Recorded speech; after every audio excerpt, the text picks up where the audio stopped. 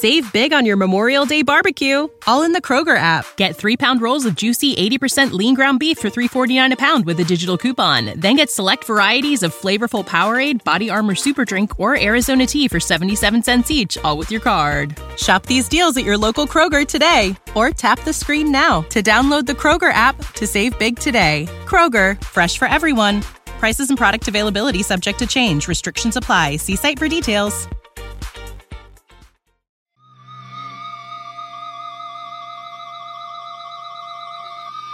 And boom goes the dynamite. It's Tuesday night, and you know what that means. Kevin Ely and I are back for another brand new episode of The Boom. And Kevin Ely, how dare you scoff at me messing up saying Tuesday night, because it is, in fact, Tuesday morning, and we are joined here. Who knows? By the great and powerful Jeremy Finestone. Jeremy, how are you doing?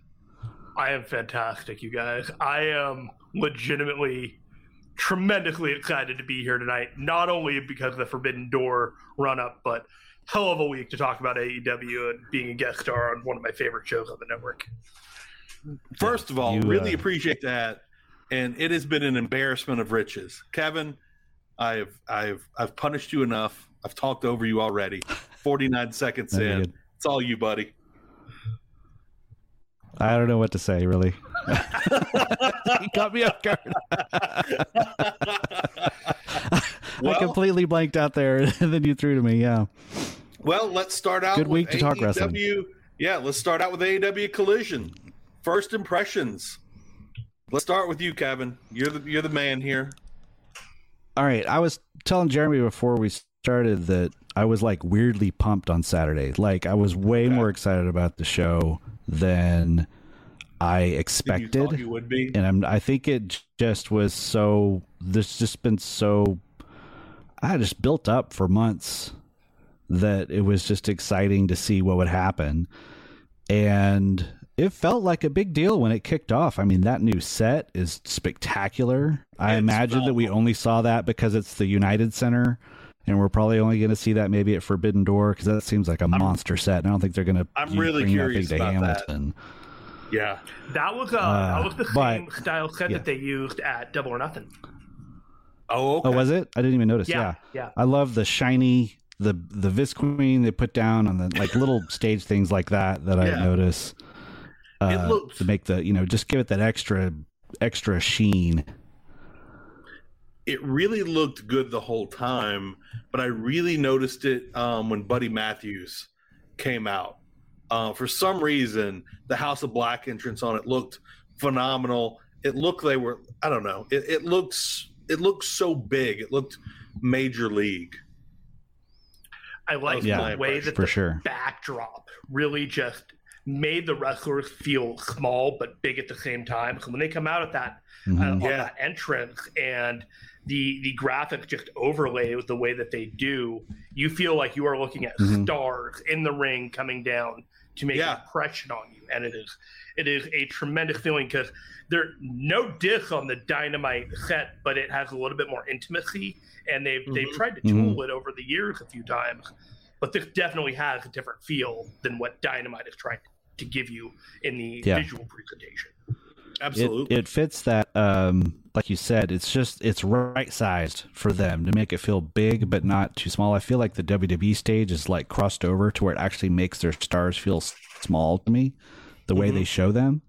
I'm actually like, these people look tiny now because you're showing me this gigantic screen with the AR experience, and like the guy's like a little G.I. Joe guy in the thing, but so definitely felt big. I loved hearing Kevin Kelly call an AEW show. We can get into that in detail, but it did feel like a new thing. And then Punk coming out was very compelling, and I was very angry at myself. And we can get into this for sure in detail. I was kind of mad as much as I've complained about CM Punk, and as much as we've all complained about CM Punk. When he was sitting there holding the mic, I was hanging on his every word, and I was like, that's kind of good to have CM Punk back on TV. I 100% had CM Punk outside of the ring exhaustion. Like, I was tired of hearing about him every time I turned around. There would be a post or something from his camp or here or there, everywhere. He was just, there was a problem, and somehow CM Punk was involved. And I was still there at Collision watching what he had to say, because he is a big deal and he has made himself that big deal. I think my favorite part, and I've got a lot of thoughts here I'm going to be adding, as you can expect. I think my favorite part of Punk, though, was that Larry on his T-shirt? Yeah, that's the remake of the famous Rowdy Roddy Piper shirt, but with Larry. Yep, that's what I thought. I wanted to confirm because I couldn't remember specifically what Larry looked like. That was my absolute favorite part of the whole thing. It's on the AEW shop site as the Rowdy CM Punk shirt. Gotcha. That is going to be in. It is a fantastic shirt. Fill the arenas. It is a deep cut, 1,000%. It is. Yeah. What did you guys think of Elton John ringing us in? I hear that song all the time at my work, and it has now changed. Like, now when I hear that song, it is like, oh, it's the Collision song. Like, I did not think in any world that would have been a choice for a wrestling theme song, especially in 2023. But it's a no-brainer now that you're listening to it and the presentation. I was like, they can never change it, in my opinion. But, I need to hear what you guys think about that. Where are you at, Kevin? I don't know. I'll warm up to it, I'm sure. I will shit on everyone's party right here, right now. The logo looks like it's, when I look at the AEW Collision logo, it's like, oh, I can't wait for AEW Collision followed by a new episode of Thunder in Paradise. And then we get this. Really, this isn't, I get why Tony Khan picked it, and it's not as bad as I thought it would be, but it comes off as a little cheesy. And I'm an elderly man, and I'm just wondering if everybody younger will think, oh, this is super, super cheesy. But also, I felt like they could have made some tweaks, like during the song, have some fan noise in it, or, like they do the voice of the commentators on I don't know if they still do this on WWE, but they used to. So small tweaks like that, I think, could make it a lot better. Yeah, it seemed very thrown together. The cut, as someone who has spent a lot of time cutting video and audio and stuff, I could tell that edit was kind of thrown together. In fact, the video on it looked like it was edited to a different song to me. Like the cuts just didn't quite line up. So it was I think that'll get cleaned up. I think they'll probably improve it over the next couple of weeks, because I think he literally tweeted about it, when he got the contract back to license it, he was like, everybody, let's go. I cannot imagine what it costs to license that, so they've got to run with it for a while. Maybe longer than this show will exist. But I do hope they tweak it and make it a little, I don't know, I feel like they've got something to work with there.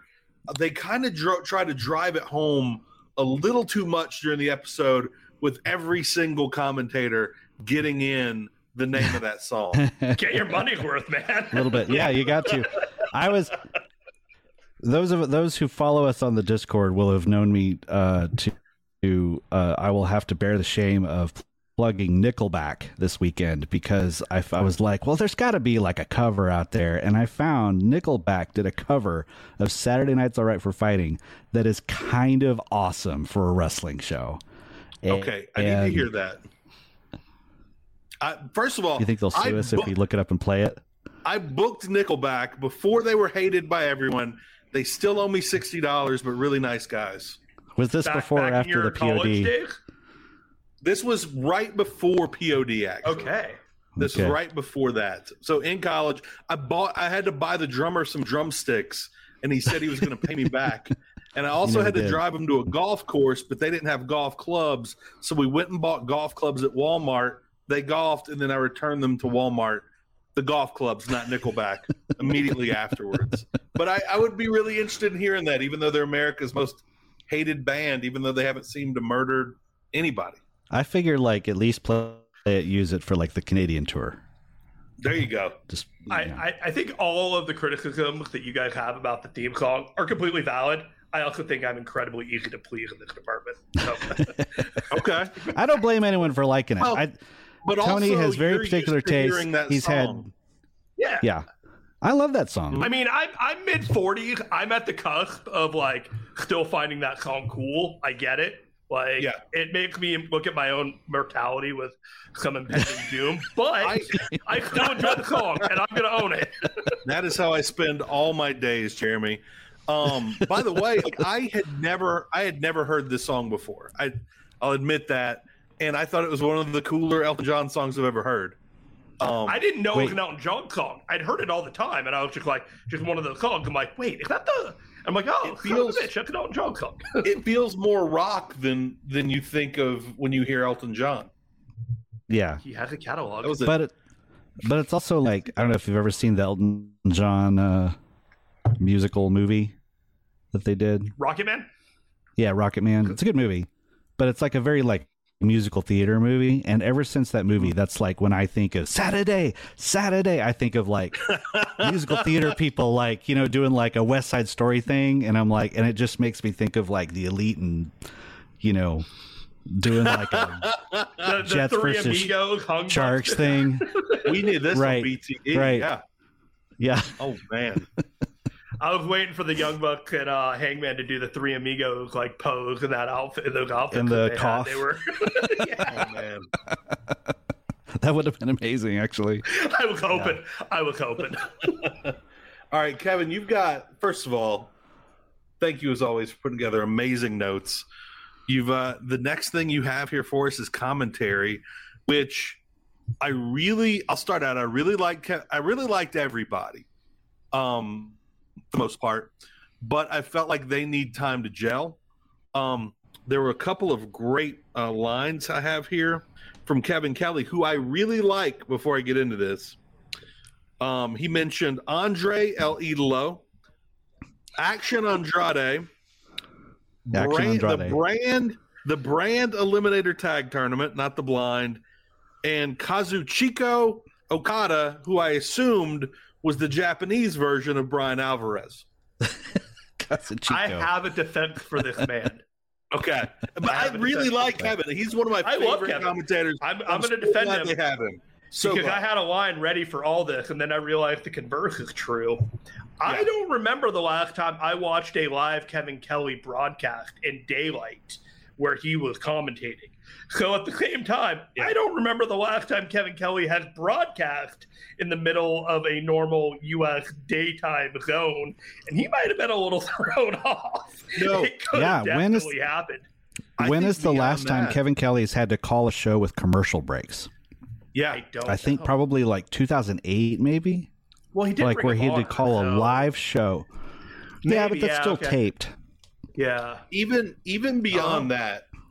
Even beyond that, like when I work on TV shows, I'll get into them, but as soon as I'm not working on them, I generally don't watch them, even if I like them, because I don't have the time. And we're talking about now 5 hours of AEW every week. I wouldn't be surprised if it's been a little while since Kevin Kelly's watched AEW, because I don't know if he has time in his schedule for it. How could he? I almost don't have time. And he's the one commentating on the show I'm watching all the time. Yeah, this is very likely the first time he's ever heard of Action Andrade. He did get notes from Chris Samsa. I like that Chris Samsa provided him with notes for the AEW show. Yeah. That was a hot tip in the Discord. It was, yeah. He posted them in the Discord so people could see his notes. I was fascinated. I was truly fascinated by them. Damn it! Now I've got to get back in the Discord tonight. Now that Kevin Kelly is go every time I think of it for a while. I am legitimately a huge fan of Kevin Kelly. Yes, I was telling Kevin in the Discord this. The thing I like about Excalibur is that he calls moves, but the thing about Kevin Kelly is that he calls combat. So he is calling the move within the context of the match, whereas Excalibur is just move, and then he relies on other people to explain the context of why. Kelly can do that by himself, and he's done it multiple times in the New Japan career. So that was a big difference and a big breath of fresh air for me personally. I believe he also called Sky Blue an Italian hoagie this week. I missed that. No, this was brought up because Nigel McGuinness then said, "Did you just call her an Italian sub?" And he's like, "I'm very hungry at the moment." Like literally, or that happened. That exists. That is the New Japan commentator in him coming out. They are a little more fast and loose with what they talk about. Yeah. What did you guys think of before we get into the chemistry? What are your thoughts on Nigel McGuinness? He's the right guy. I like Nigel. I think he's really good. I think he's the right type of guy for Kevin because he likes to call it like real sport, and I think that's a good match. He's still got a little. I think because he really cut his bones in WWE, he's gonna have to shake that off a little bit because I think he'll be good. I think these two will be phenomenal together in time. And again, this was first episode. They had some chemistry issues initially. Speaking of chemistry issues, Jim Ross and Travel is not going well at the moment. Jim Ross and Gravity, yeah. When people start reporting that you've had a spill, it might be time to retire. And I hate shitting on Jim Ross. Love Jim Ross, but man, yeah, he will power through anything. Yeah, three of us. Yeah. And it's hard, man, because you can tell that. I mean, I don't want to say it seems like it's all he's got right now, but it definitely he definitely seems to have a lot of his identity wrapped up in what he's doing in the business. And you hate to be, I'm sure Tony Khan would probably hate for him to not be involved in some way, not have him around. I think Tony Khan needs to make him a really good offer, a behind the scenes role. I know it'll hurt for a little while. And again, we've talked about it a million times. Have him do behind the scenes interviews, sit downs with people, emphasizing the sit down aspect of that. But yeah, the commentary, it needs to be wrapped up, considering he announced he was retiring like a year ago, but it was going to come at some point in the future, and it still hasn't come. Mm-hmm. Yeah. Am I the only one that remembers that? I kind of remember it, but he just, like, Jim Ross says a lot of stuff. He puts the cowboy hat emoji after whatever he says, and you're just like, oh, it's old man Jim talking about whatever he's yelling at the clouds, and there is still a place for him in some very specific matches that you could have him call, but making a spot for him on Rampage or making a spot for him on Collision every week is something that they need to reconsider. And that is hard for me to admit. I push back on a lot of people saying he needs to go, but there is a point where gracefully he is no longer adding to the product as much as he is taking away from it. And that is a point that you have to look at and say, is this a cost I'm willing to bear going forward? I really like your point there, Jeremy, in that if they still bring him in the right spots at the right times, it'll be a huge deal. There'll be huge pops, and it'll feel incredibly special. And while at the same time, he's one of the most capable people in wrestling behind the scenes on a number of levels, and they should utilize him as such. Have him at as many shows as he wants to be at each and every week, so he feels like he's involved, because he should be involved. He's one of the best minds in wrestling. But yeah, it's just the commentary isn't what it used to, and like you said, it's starting to take more away than he is adding to the shows. That said, sure, the man did take a big spill, and so he's not going to be at his best. He made the town. Yeah. He made the town. That's right. The road owned him, but not completely. God bless the throat coat.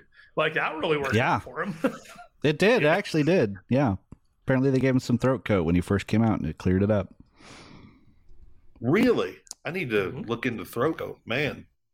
All right. Well, I don't want to bury the lead here. Let's talk the promo. No. Let's start with you, Jeremy. What do you think? Boy, CM Punk is the main character of the story in AEW. There was a lot about the way he has portrayed his actions and his behaviors that seemed to omit a lot. And that was the big takeaway that I had, was there were causes and effects, but he only seemed to be able to remember certain things that happened on the road to whatever ruin that last summer had caused. And so I applaud him for going out there and creating a promo that has got us all talking. That is 1,000% pro wrestling. We may or may not get all of the payoff matches out of this. It seemed like he was pointing a finger directly at MJF in this promo, while indirectly pointing a finger at other people that he might consider to be the counterfeit properties to the real deal. Those are all things that you're just like, okay, you're creating a map of your 6 months to 12 months of whatever you want your career to be, but is this what AEW is supposed to be, or are we all just going to fit around the mold of CM Punk going forward, and it is going to be CM Punk in the AEW show, or is it going to be the AEW show featuring CM Punk, which are two completely different things. Yeah. And so I don't know what it's going to be, and I'm just buckle up, because you thought it was cool. You thought it was like crazy before. He's back, and he is not taking any prisoners. That's a great way to put it. NFL Sunday Ticket is now on YouTube and YouTube TV, which means that it just got easier to be an NFL fan, even if you live far away. Like maybe you like the Bears, but you're hibernating in Panthers territory. But with NFL Sunday Ticket, your out-of-market team is never more than a short distance away. Specifically, the distance from you to your remote control. NFL Sunday Ticket, now on YouTube and YouTube TV. Go to youtube.com/presale to get $50 off. Terms and embargoes apply. Offer ends 9/19. No refund. Subscription auto renews. What's up? It's Kaylee Cuoco. When it comes to travel, we all have a happy place. I just went to my happy place. I just went to Maui, and it was truly amazing. Priceline has always been about getting you to your happy place for a happy price, with deals you really can't find anywhere else. Like up to 60% off select hotels in Costa Rica, or 5-star hotels for 2-star prices in Cabo. Go to your happy place for a happy price. Go to your happy price, Priceline. 1 through 10, how slick was the burial of the Bucks? Oh, that was a 10. I love that. That was so good. The line, I missed for a second. I missed it for just a second, and then I started thinking about that line, and it hit me. He hit so many things in that. David Zaslav, name drop David Zaslav. Yep. David Zaslav calls me one Bill Phil. Reference the $1 billion deal that's been rumored, and basically said that if that deal happens, it's because of me, which if like on camera, that's I'm the biggest star in this company. Off camera, that is, you guys think you're running this place and I'm running this place. And the genuine article in a world of counterfeit bucks. I mean, that's chef's kiss. That's a great line. I mean, if you hate him, love him, that's a fantastic line. And even the Bucks had to give it up for that, because on their Twitter Twitter bio, they responded by saying, if this was 2018, we would have counterfeit buck shirts in the store right now. Keep killing it. I'm like, why don't you? Like, why don't you? Yeah. By the way, unfortunately, David Zaslav knows me as Jimmy Fibot, because for just $5 a month, you can become a subscriber to the Fight Game Media Patreon. Patreon.com/Fight Game Media. You're keeping a roof over my head. You're keeping water in Puppet Up's bowl. Do you know how much water is in the Chihuahua Desert here in Albuquerque, New Mexico? It's actually pretty reasonable. But yeah, you get lots of extra shows. each and every week. Also, make sure and subscribe to our YouTube channel. Of course, youtube.com/FightGameMedia. And Jeremy, if they want to watch your show, watch or listen, how do they do that? So we go live on Tuesday afternoon. So if you get in the early bird worm style of listening to the Boom on Tuesday morning, you can hop right over to YouTube at 5:15 Eastern, 2:15 Pacific, and we go live to talk about that week in New Japan Pro Wrestling. All of it. With me and Stephen Conway, the guest last week. And now I'm going to give it back to you. All right. And by the way, this is the time to do that. Yeah. So you can watch them every Tuesday in the afternoon. You can watch Power Bombshells on YouTube every Sunday at 1 p.m. Central. Frankly, there's no reason for you not to be a part of this Fight Game Media family and support me personally and financially with your $5 a month. It's spread amongst a lot of people, but just saying, it's the best deal in combat sports. Kevin, back to you. That was, speaking of Chef's Kiss, that was amazing. Tremendous transition. I had to put my elbow over my mouth to stop myself from laughing. That was so good. That was so good.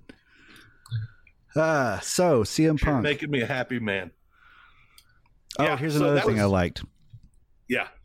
I don't say that I'm the best because I was in the best singles dog collar match. I say it because I won the dog collar match. That was a pretty good line. Yeah. That was a good line. So here's my question, though.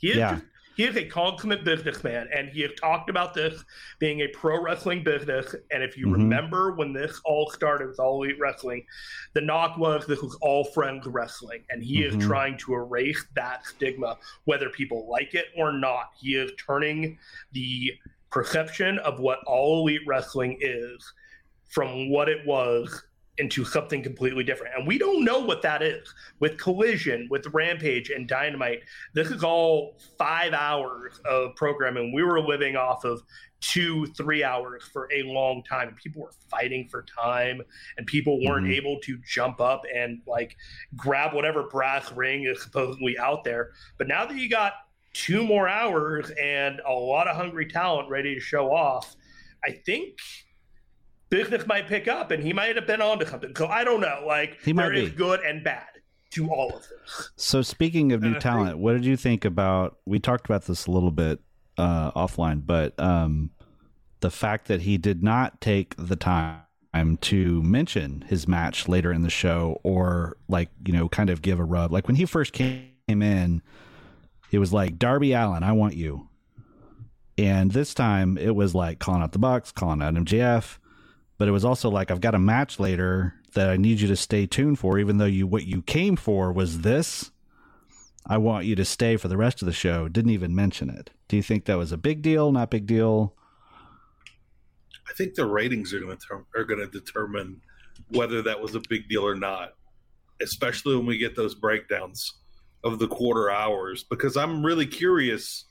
By the way, has Dave said anything about the ratings yet? Delayed because of Juneteenth.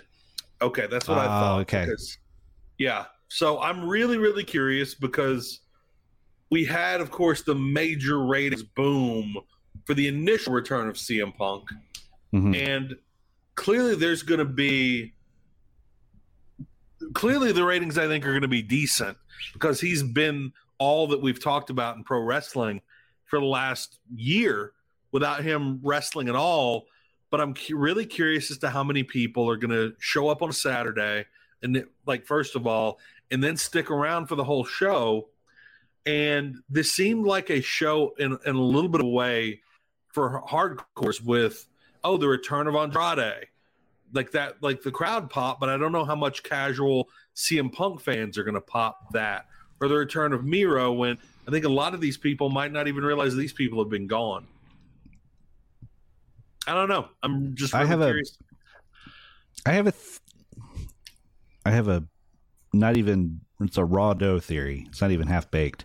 I don't even, that I think WWE is really, it's undeniably getting hot right now. If it's not already, it's a hot product. Getting hot. Yeah, it's hot. Yeah, it's hot. And what we've seen is when WWE gets hot, wrestling gets hot. And if they continue to grow and theoretically win back a lot of lapsed WWE fans, there's going to be a lot of those people who have an appetite for the people that were stars when they were last watching it. And a lot of those people are on Collision. And if, you know... Also QT Marshall. Yeah. Right. So it's a watch. But, you know, if Punk continues this, shall we call it, like, head of the table energy, like if he's this main character energy where it's like this universe revolves around me and starts to attract that, I think the people who are into Roman Reigns are going to be into CM Punk. And I think it could, you know, I think they could grow a little bit too. I think they might start to get that Venn diagram overlap between casual AEW and WWE fans and actually draw some of those people that weren't into necessarily what the Bucks and Hangman and Omega do. There's something to that. There's one last thing I want to ask you guys about this before I don't really have anything else. But on that opening promo versus the final match that we have, is it right to look at it as two segments of the same show? Or was that opening segment something unavoidable that they had to get out of the way, and it's kind of an alone on the island kind of segment that you just arguably may end up being a historical like aspect of our business and a pivot, like crucial point? Is it better to look at it as like its own little thing and then the rest of the episode separate, and almost think about that segment and the final thing as two completely different things? Would we be talking about a historical aspect of it if he brought up something like, oh, and the match I have later on tonight? Is there something to that it would have diminished something that would have had a longer stamp on history? I really like your thought on that. Like, I really, really do, because that's how I view this episode. I view that as that was a standalone thing, and then everything else afterwards was different. I still think he needed to get that in there, and it wouldn't have been – I don't think it would have thrown off the historical nature of that speech one way or the other. We had – by the way, there was like – have you ever tuned into a wrestling show where there was zero doubt whatsoever? Like, not like 0.0% chance that anything else was going to start the show? Like, we all knew exactly how that show was going to start. You couldn't put that off 5 minutes. No, not at all. Yeah, anyone who was like, why aren't Kevin Kelly and introducing themselves and welcoming us, you know, and all that stuff? It's like, there's no. That's for week 4. Come on now. Yeah. That's a really good point what you said. I think in Punk's mind, he wanted this segment to live forever on YouTube as a self-contained, you know, piece. Like, as like this is a piece of beginning, middle, and it has no connection. I mean, it has a connection, but like it's not dated. He was a composer, and he had a he had his thing he was going to do. I think it would have been better for the show. As from the Tony Khan perspective, I'm like, yeah, why would you not take your most interesting part and have it feed the next thing? You know, even as simple as him saying, like, what did he end with? It takes a lot, you know, you're never going to fill my shoes or whatever. And he say, like, you know, these shoes, you can't fill them. And tonight, in about 90 minutes, or about, you know, in about, what was it? An hour. And in about an hour, Jay White, Samoa Joe, Juice Robinson, you're about to find out. Like, that quick. Yeah. You know. By the way, you know how, like, I don't know if it's the same, but like a year ago, I think the average age of a WWE viewer was like 72 years old. I'm just picturing like the one AEW viewer who's like 75 and he's like watching from the nursing home and has no access to the internet. And when they stripped the Bucks and Punk like a year ago, he's like, just what in the hell is going on? And then he tunes in this Saturday. He's like, that's it. I'm fucking done with this bullshit. Yeah. What in the hell are they talking about? Yeah. Like if you weren't, if you are not on the internet, you had no clue what the hell was happening. But everybody watching that, other than that one poor guy, is on the internet and kind of knows what's in the bag. Well, I'm hoping we know what's in the bag. And the poor people that are taking care of him at that nursing home are not giving him credit because they just think he's lost his mind. They're like, oh, it's he's just having trouble remembering. And they're like, no, it actually is genuinely confusing. Yeah, like this man may have the best memory in North America. They've got him on Alzheimer meds now because of Tony Khan and CM Punk. And he's just got a bag that may have a title in it, may have a head in it. We don't know. Might have Adrian in it. My theory is that Punk decided to do that night and they didn't have the belt. So yeah, that sounds right. He was like, Dax, 100%. Give me your belt. I'm going to throw it in a bag. That's a really good point. Like which belt is in there? And it had to be an FTR belt. Someone I saw, I think it was on Twitter. Possible because he's got the burp. Like MJF doesn't have that belt. That's true. He might have had one. So it's not out of the realm possibility that he had that one or whatever. Like I'm still trying to figure out, does he have a claim to the title? It was vacated, not stripped, not whatever. Right. Do you guys think vacated, quote, due to injury? Yeah. So Tony Khan vacated it for him. So he didn't give it up. He wasn't stripped. Do you think he has a claim to the title still? I think he does in a wrestling. So I don't think it's a claim to be champion, but I think it's like that's a valid claim to be like the champion has to defend against me. If that makes sense. I am far more concerned, Kevin and Jeremy, that this could lead to an AEW Collision World title. And I really don't want that to happen. Yeah. Oh, I really don't want that to happen. An AEW World Champion and an AEW Heavyweight Champion. Oh no. Yeah, there you go. There you go. Let's go Universal while we're at it. I saw someone on Twitter when he came out with that red bag that said, please let him turn the bag upside down, and Larry comes out. Like he just like rolls it out and just Larry the dog's out there. Oh, there's so many different scenarios we could go from there. Like Jake the Snake comes out and he just falls to his knees, weeping, yelling out Larry's name. Yeah, Ace Steel bag, just a bag of Ace Steel, man. Yeah, good Lord. So, by the way, thank the Lord they got CM Punk for this, or I think this would have been whatever the ratings are going to end up being. Without CM Punk, I think they would be like half or less. Oh gosh, for this show, because this show would be meaningless without Punk. By the way, no Thunder Rosa. It kind of only just hit me. We didn't get Thunder Rosa. Not even an image of her that I can remember. No, I think she's still trying to get cleared. Okay, yeah, because last I'd heard, the back was not cleared up, which Lord knows they were promoting her, and she was in. You know, she had sound bites in the commercials and stuff like that. So she was being pushed as part of it. I thought maybe they would like have her on like a guest like a third person in the booth commentator or something, since she's been doing a little commentary. Like just have her. Here she is, kind of like they did with Hobbs. Like here he is. Yeah, he's going to be on the show. Everybody, if she were there in person signing autographs or something as well. Yeah. So let's see. All right. Well, what were the let's get to the actual show.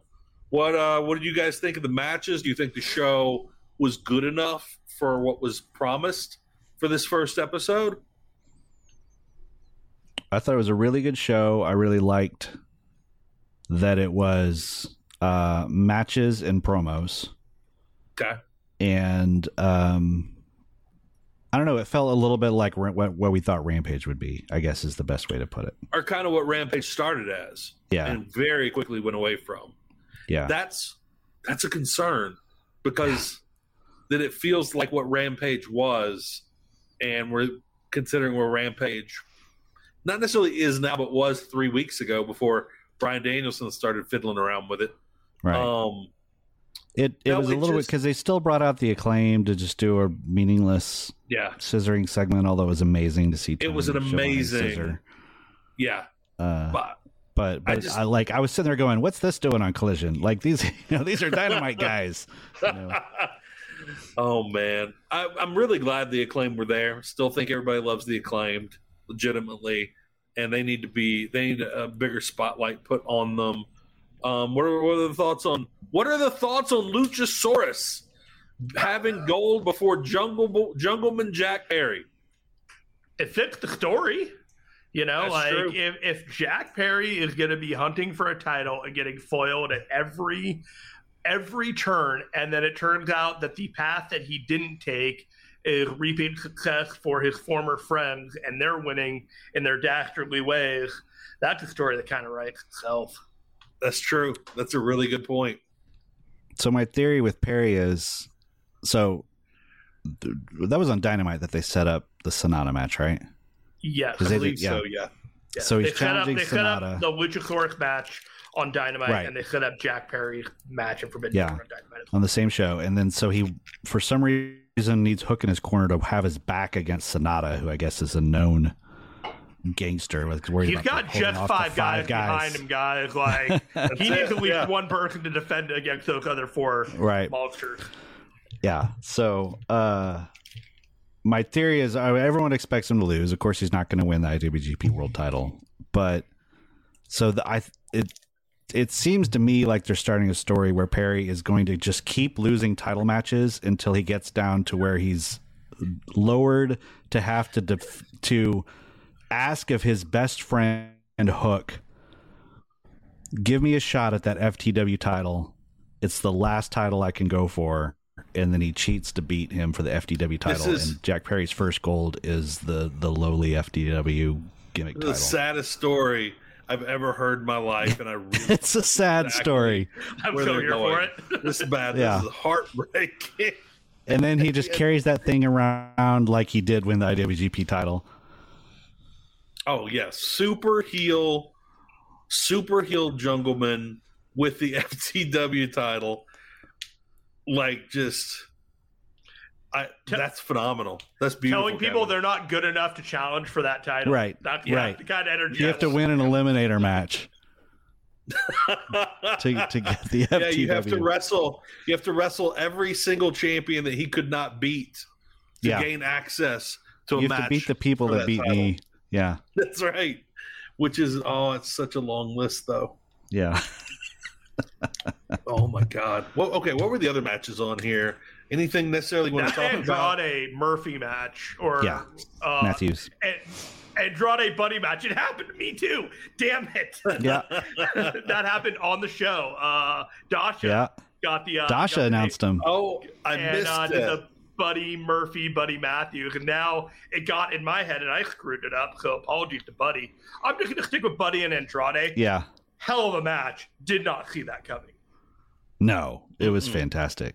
And I love the so I'm now, that night I wasn't sure because I think it caught a lot of us off guard, but I think that they were really experimenting with picture and what to do in picture by having the doctor check him out in the commercial break, because it seemed too much to be part of the story that he'd win with the figure 8 and they had the knee, and I think that was all by design. And this is a wild hair. I have actually nothing to connect this to other than there's two things that I'm going to put them together. Was Chris Hero apparently being backstage, that and kind of getting a tryout as a backstage person, and I wonder if he had a little influence on that just as a new person, or if any one of the new people, because I guess Jimmy Jacobs is out there now. Like, they got all kinds of people in creative. Danielson, you get Hero, you get all those guys in there. They're spitballing all these ideas of. I could see Danielson doing that.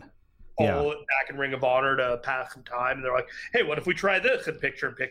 Right. And everybody thought, "Oh, is everything going wrong?" But when you're just not used to the concept of, I think somebody else kind of mentioned they kind of used it as like a round kind of thing, like between boxing rounds. They almost did like everybody kind of got their bearings again, and then they went back into the action. And Andrade would continue to sell that arm, and then Murphy would spotty back forth the leg at the elbow. But man, I know they've had great matches in the past, but this was just like, this is what I was talking about, of people getting the opportunity to shine. That when you've got 2 hours on Dynamite and people are fighting a minute for getting cut during the show, this is a blessing for guys like that to just go wild. So with House of Black showing up at the end, and that sets up a trios feud, who is the trio that Andrade has? Is it straight up like, because they almost seem to make a point that he was not fronting LFI this week. Like Jose Asasante was not with him. He didn't have Blanco, what's his name? Yeah. And so it seemed like, and he's also a face now. He's very clearly like babyface right now. So I'm wondering if this is going to set up a Forbidden Door with some sort of Ingobernable tie-in, but I don't know. I keep forgetting. I keep asking and keep forgetting, like who's booked, who's not, who's possible to be around, what's likely. I didn't even know. It'd be amazing. It would be amazing to see an original Ingobernable's trios team. Like if you could, LIJ is all in the clear. All the New Japan people could show up on Dynamite, and they could show up on Rampage, and they could show up on Collision, and Naito teased that his next match was going to be in Mexico after Forbidden Door. But Naito is a trolling piece of whatever sometimes. And so you really can't believe him when you really cannot believe him when he tells you where he is going to be and when his next match is. There is a lot of intrigue and excitement for some type of team up with Andrade.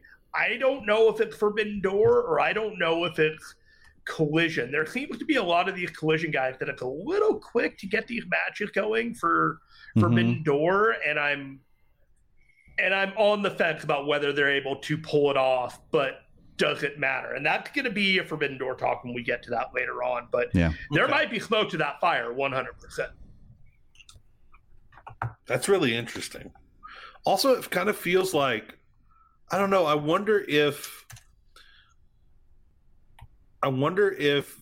Collision debuting this late, if the plan might not be to start building towards All In and All Out and completely skip Forbidden Door with most of the storylines. I don't know. Yeah, they might just be thinking of Collision as they did build it's no on a matches. Separate track right now. Yeah. They barely mentioned it. They did. Yeah, no build, no new build. It's the punk verse right now. Yeah, it's the punk verse exactly. All right, where are we going next, Kevin? We probably need to get to Forbidden Door. All right, let's do it. What do we have so far? So we got 4 matches and one that's been heavily suggested, and I think that's all we're aware of so far. So Will versus Kenny 2 for the IWGP US title. Bryan Danielson versus Kazuchika Okada, dream match. AEW World Championship. Me giggle. Yeah. Every time it's said those 2 matches back to back, it makes me giggle like a schoolgirl. It just That's does. Right. Like, come on, this is real. This really is one of those shows where it's just the rest is gravy. Yeah. So MJF versus Tanahashi for the AEW title, with intrigue there because MJF says he's not going to show up, and some people have some interesting Punk theories about that. I don't know how much thought to give that, but and then Sonata defending the IWGP World Championship against Jungle Boy Jack Perry that we just mentioned, and then heavily suggested is Zack Sabre Jr. challenging Orange Cassidy for the international title. So I think we'll probably see them in some Kevin, form. when I say I popped when Zack Sabre Jr. walked in on the Orange promo where he's like, in just a second somebody's going to walk in. Yeah. Oh my! Because that's the one I've been wanting. I've been wanting that exact match, and I really hope it happens.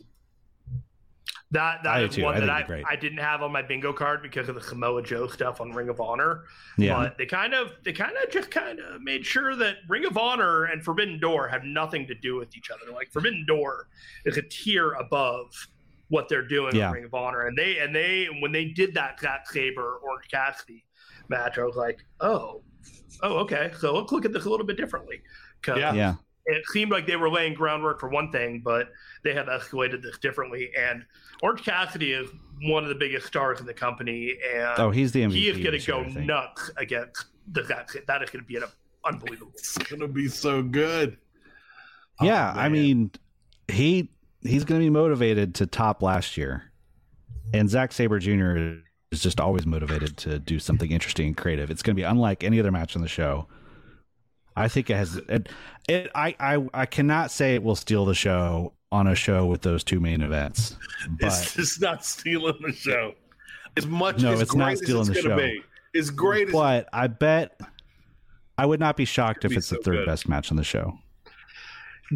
Zack Sabre Jr. currently has the New Japan Pro Wrestling television title, which is a 15-minute sprint title, much like Stardom has their sprint title. I think this match is not for that, so there's no 15-minute limit, but Zack is aiming for Orange's international title, but Zack's TV title is not up for grabs in this, as we have kind of the way that he mentioned two titles will look great around Zack Sabre Jr. waist. So it looks that's like the only rules. What Sorry. if?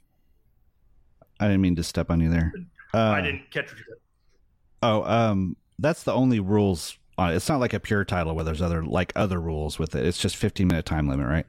What if they did a thing where it was? What if it was? Both titles are up on the line for 15 minutes, but if Orange can't beat him in 15 minutes, the TV title is no longer on the line, but Zack's still in the international title match. Ooh. That would be a wrinkle. I don't know if they have the cojones to do that. Yeah. I would. That might be too overthinking it, but like you could see it like where they go and like Orange wins in 1506. Zack walked, but they each walk away with their titles because Orange got the win, but Zack he didn't do the amount of time or something like that. I think we still have time for things to be worked out. I would really we've got 1 week, 6 days. I would love it if this were for the TV title, and so that limits the length of the match to 15 minutes. It's a draw with a rematch at All In where Zack Sabre Jr. takes the international title from Orange. I'd be down for that. They can go back to this because Orange has now been wrestling on some of those domestic New Japan shows. So this doesn't have to be a one-off thing. All they have to do is make sure they protect the mystique of both guys throughout the whole thing. Yeah. And I'm sure they will. And Tony said that he was expecting. He made some quote on one of his interviews recently where he said, "If everything goes according to plan at Forbidden Door, a lot of All Out, the stage will be set for a good part of All Out." Yeah. Or not All In. So I've got to think it's more than just setting up Ospreay Omega 3. Yeah. And that would be an interesting way to do it. Would be to have Orange Cassidy defend the title against a Brit. I'm still skeptical about Ospreay Omega 3 in Wembley, and I'm thinking I got a counter proposal to you guys that I'll throw your way when we get there, and I wonder if it would be a big enough counter proposal. So we'll get there when we talk about. I'm excited to hear that. Okay. So, what other matches? Kind of who's left that really needs to be on this card? Besides Aubrey Edwards, clearly. Aubrey Edwards against Minoru Suzuki. That's the move right there. Mm-hmm. I think they're ready. Glad we've got Suzuki out of the way. Yeah. So who are the must-haves on the AEW side that should be on Forbidden Door? I mean, you right now we have nothing for the Bucks, Hangman, or FTR. Your tag champs are not. Your TNT Blackpool doesn't usually come into play. TNT they didn't do last year, so I don't think you need Chris Statlander or Luchasaurus. No.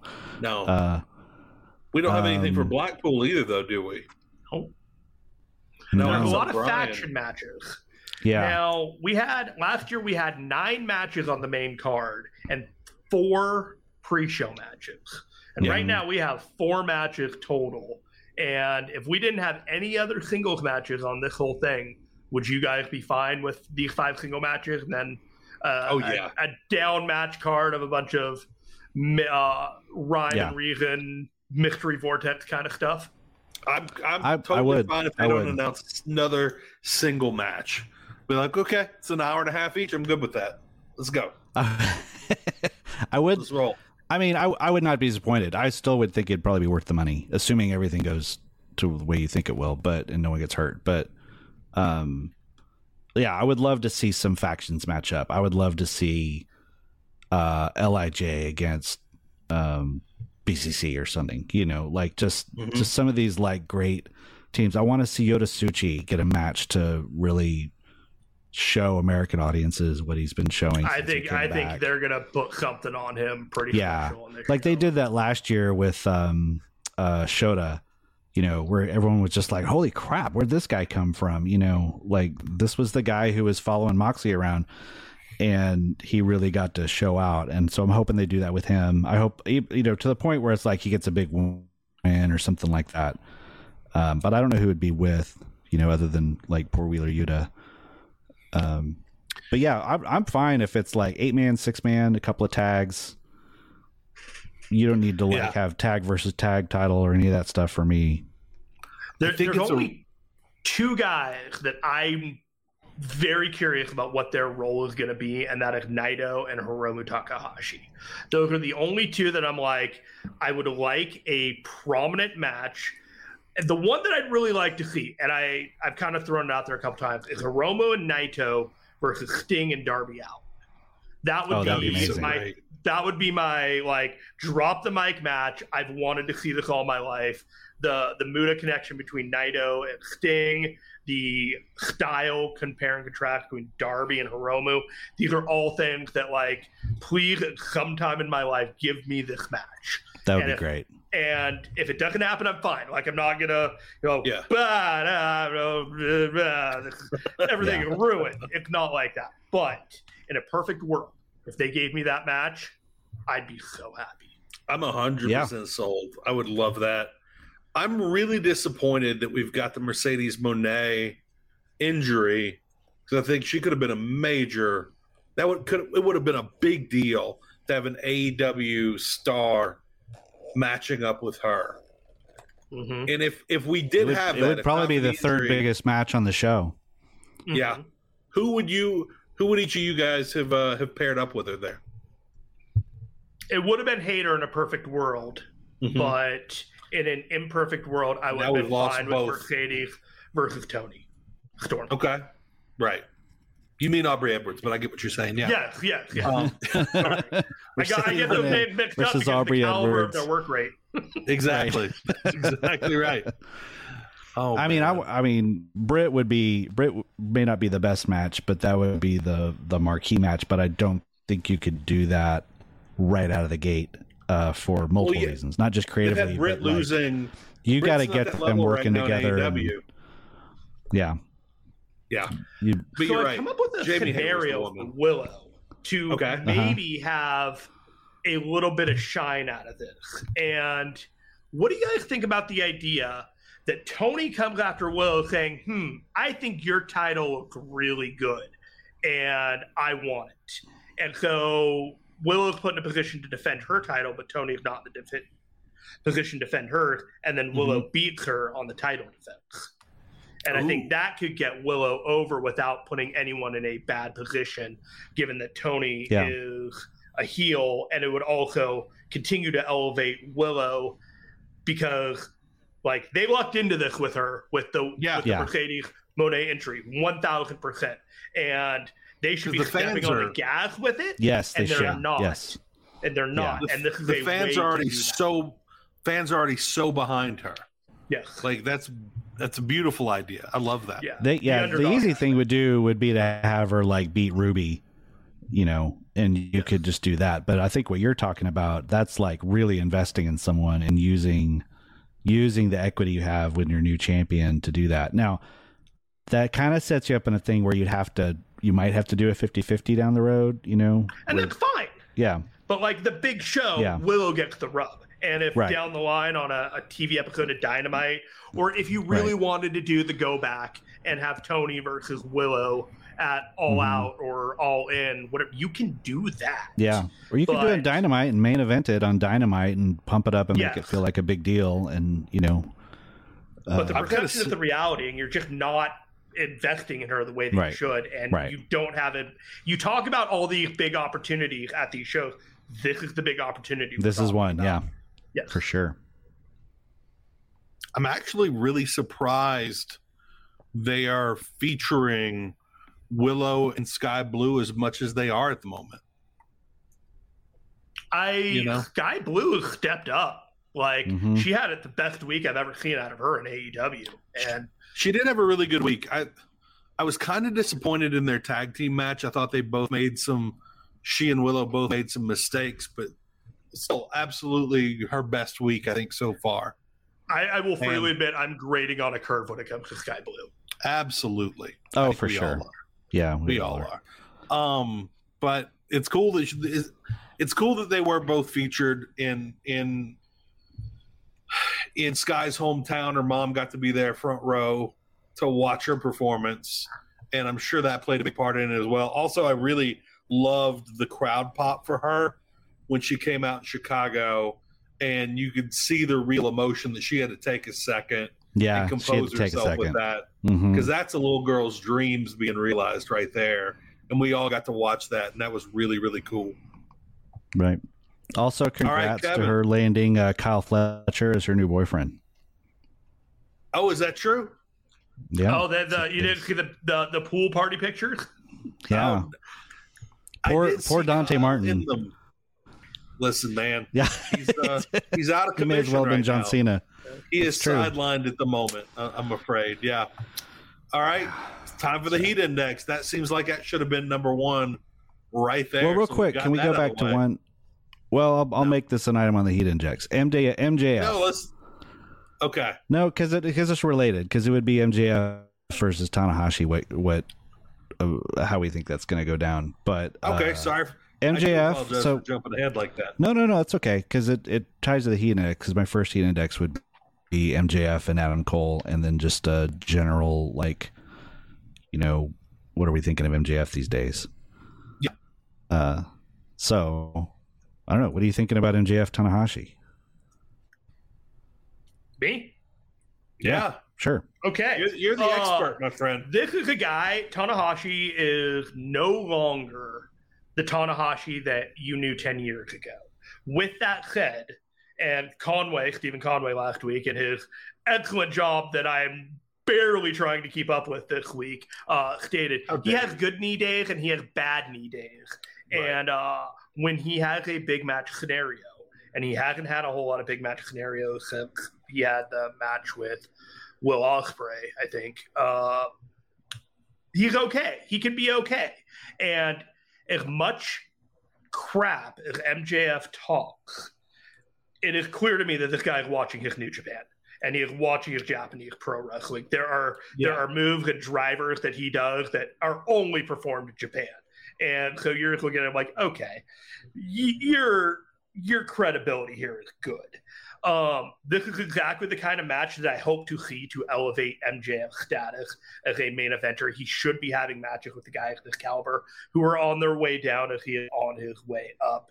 And I've been really critical about MJF because of all the work that has been done to work the fans throughout the time. And it's like, if you think you were all that and you are working the fans to this level, you better deliver at the highest level, and you are going to be open to scrutiny, at least by me, for how you compose yourself.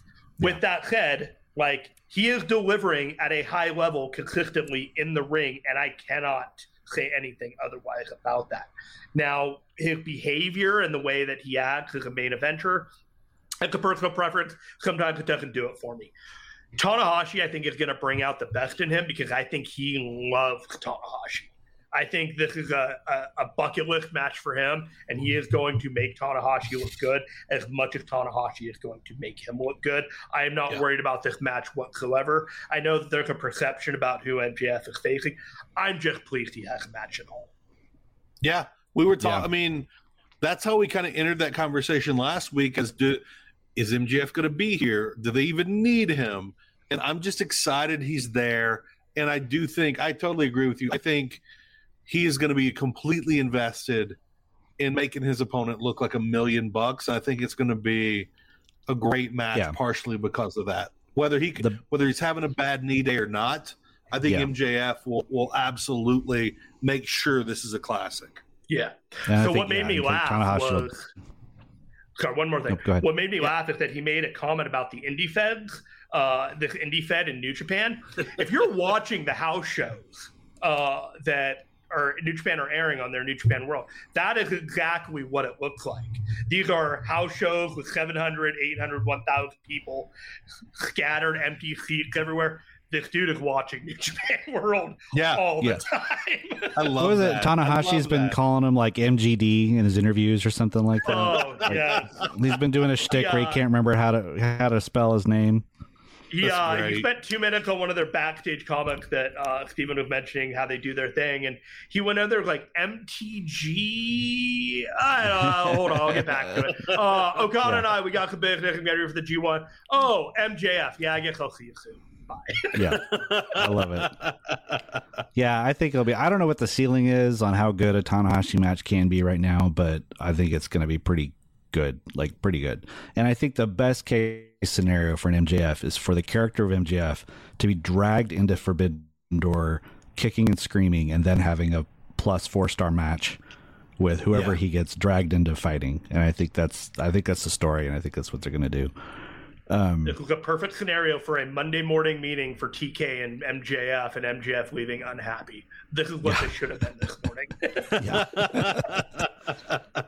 Yeah. All right, Kevin. What is next on the Heat Index? Well, what did you guys think of the draw? I almost said Michael Cole. Adam Cole. The Adam Cole MJF match. I didn't see coming at all. Dynamite feels like 3 weeks ago. I didn't see it coming at all. I didn't see it at all, and I liked it. I actually thought to myself, wow, these guys are working like they're going to do a draw. And then I still didn't think to myself they were going to do a draw. I heard the time call. Oh, you did? I never heard the time call. And then I forgot about it. Yeah. I heard it, and I'm like, they did a time call. And then I forgot about it because it was just like they were getting to the end. And I honestly thought it had kind of gone past that point already.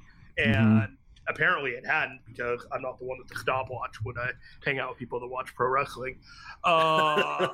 So it caught me off guard, and I was like, oh, so this is how they draw this out. And I don't know, I presume that Adam Cole's going to win the Owen Hart and then challenge again, and that's going to be his avenue to do it sometime before the end of the summer. I'm kind of right there. That makes a lot of sense. Yeah, I'm right there in that, Jeremy, in that, like, it's a perfect way to put this on hold for a few weeks while we're doing lots of other things, and then we're going to come back to it in a few weeks, a month, something like that, because we know this is a long-term project. This isn't a right now thing, and we got a really, really good match out of it. I loved it. It was great. There were a couple parts of it, like Bryce Remsburg is so on to MJF BS that he caught the ring before like he sniffed it out rather than even like getting a sense of it, and that is kind of annoying, but also a funny payoff because it happens so much in their matches that he's just like, I got to keep an eye out for it. Yeah, keep an eye out for that.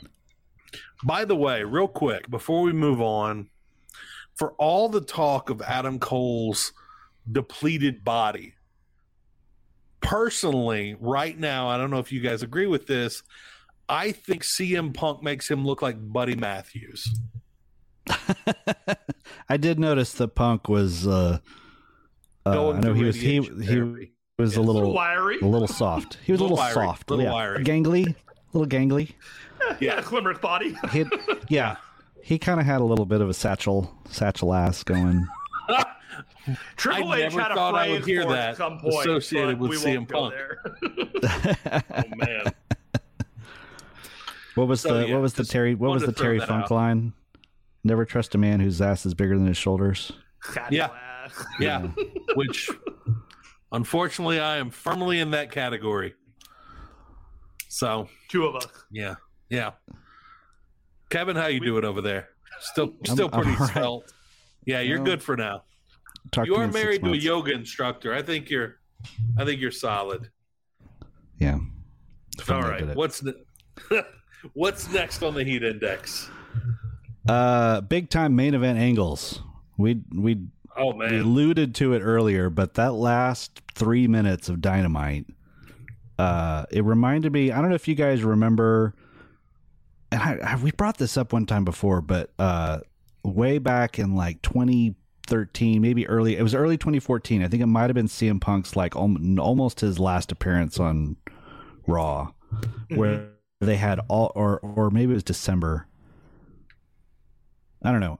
I'm messing up the dates, so forgive me on that. But I think it was when they were going to unify Cena and Orton's world titles into the one title, and they had a ceremony where they were going to raise the belt or like whatever, and they had all the former champions in the ring at once, and Punk was there, and this was like scruffy Punk doesn't give a crap days, whereas like he just looks like he came out of the Quickie Mart and showed up.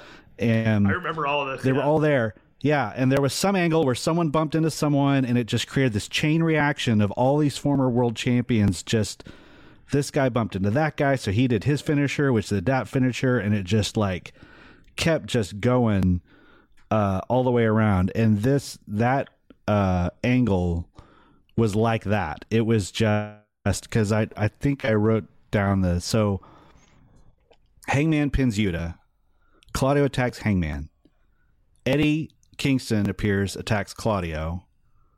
Mox pulls Eddie off of Claudio. They square off. Matt Jackson attacks Mox. Eddie saves Mox. Takeshita attacks Eddie.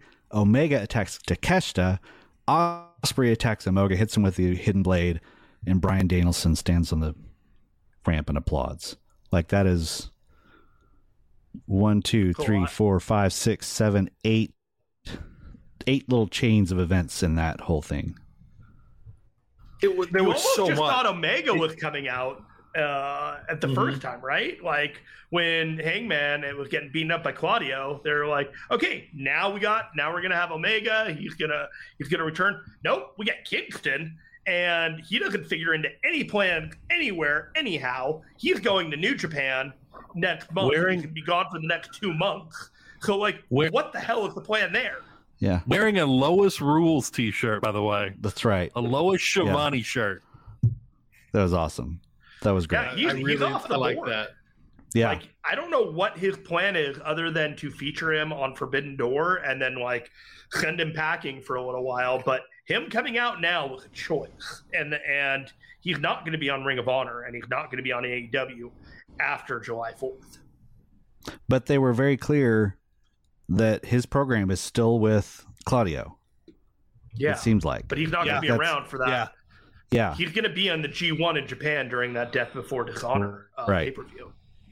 I really like that. Is that during G1? Yes. Okay. So back in the middle of it. Oh, wow. Okay. So it's like, why did you do that? Unless maybe there's a match with Kingston teaming up with some people against Blackpool in the Forbidden Door like run up, because there isn't a whole lot of room for plans for him otherwise. And I thought that was really curious when he came back. Yeah, he did. That's all right. Okay, so I guess this is a good point for me to mention that theory that I had about Forbidden Door, since we talked about the Omega and the Ospreay thing. So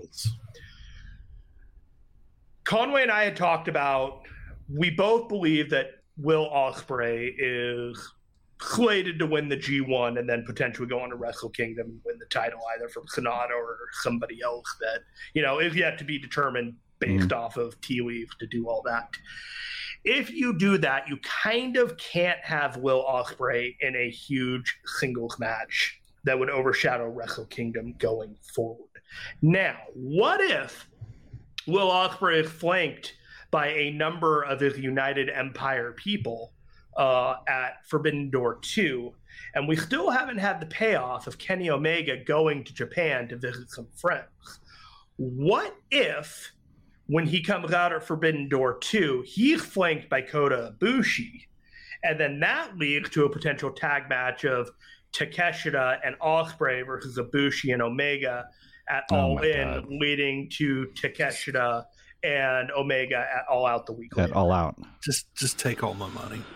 That was my idea of how you could get about and get a bigger match than Omega Ospreay 3 at All In, which is an amazing match if it happens, but there are roadblocks to that make me think that wishing for it might be futile. My only thinking of why they might be doing it at All In is booking wise of how they would get there is if Omega wins this weekend. So Ospreay's lost twice. Mm-hmm. And then Ospreay goes to the G1 and wins it, but he's like, that's not enough. I cannot go into Wrestle Kingdom with this loss on my record right now, or on my brain. Kenny Omega, I challenge you to All In U.S. title versus the title shot briefcase. And he puts his Wrestle Kingdom title shot on the line against Omega, hinting that if Omega were to win, you could potentially see like Omega Okada 5 or 4 or whatever it is at Wrestle Kingdom again, even though that wouldn't happen. But that would be the stakes. You could do it. You are playing with New Japan House money with an AEW company, and it requires a lot of trust between the two companies. And I think that trust is there, but it is not as easy as a snap your fingers kind of scenario. With that said, I wouldn't be against the idea whatsoever, given that Okada famously last year refused to defend his G1 championship opportunity to anyone, even though he lost a match here or there afterwards. Yeah. So it would babyface Will Ospreay a bit more in light of the dichotomy of last year. Yeah. I love the idea of getting Takeshita up there at that level, though. That's amazing. Yeah, that was because I think they're getting Takeshita and Omega a singles match in Chicago. That kind of seems like that's going to be so good. That's going to be what so we're good. building toward, right? El Hijo del Don Callis. You know, I've been meaning to bring this up for weeks now, and we talked about this, guys, right before we started the show, which is it's a go to Instagram, everyone, and check out Mel Coleman Art. She is the one that did the amazing painting of Don Callis holding the fallen Kenny Omega that they, of course, put up during the entrances, and now has them has Don Takeshita as, I believe, centaurs. Am I correct? As centaurs. Yeah. Which was displayed this week. She does phenomenal work. If you go to her Instagram, there's amazing. She has phenomenal work of Jungle Boy, MJF, like Hikaru Shida. There's so much great work, and we were talking. She only has like 3,500 followers. It should be hundreds of thousands, and maybe, just maybe, with this podcast, we can get her to 3,505. I think we can do that. I just followed. I just followed too, so that's 2. Yes, that's 2. Perfect. All right, we only have 3 more to go to get to my stated goal.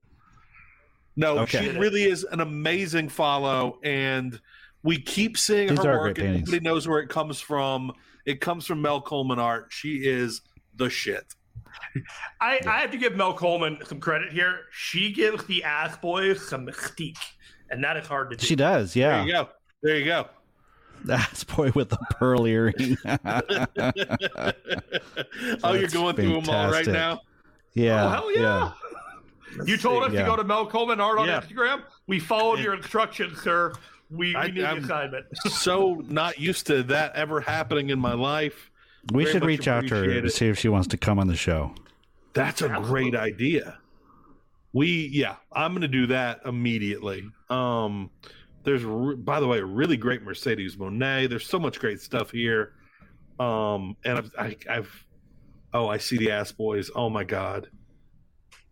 Ass Boy with a pearl earring. That is beautiful work. Oh man. Okay, Kevin. You got a couple of Norman Rockwell style, Terry Funk in the Norman Rockwell, and I'm like, okay, that is pretty much amazing. And I know we have all Google searched that at some point in our lives. So now we finally have it. It's finally paid off. All right, Excellent Kevin. Shout out, sir. Thank you so much. All right, Kevin, are we ready to move on to the next? Yeah, we'll probably go a little lightning round on some of these because they're not nearly as meaty as some of these topics. But we'll hit these next. Speaking of Sky Blue. Yeah. Sky Blue's big week. She had a great week. Sky Blue's big week. She's again. She had her best week ever last week, and then she had her best week ever again this week. She's winning matches. She's getting compared to Italian beef sandwiches. It's a hell of a week for anybody in professional wrestling. She fell in love. She fell in love. I mean, like, we all things know are how looking hard up. and easy that is to do. Right. Absolutely, hard and easy. Right, man. Yeah, good for her. Especially after your previous love destroys their ankle. Yeah. Oh yeah. man, it's hard to find. I hope that was amicable. Best of luck Me to too. Dante. I'd hate for him Dante's to deal having with both those things. It's really hard time. Wasn't ready for that in today's episode. So what else? Well, you were asking in the notes here. You're asking what's her ceiling. And yeah, what's the her thing ceiling? Is she's so young. I think she is.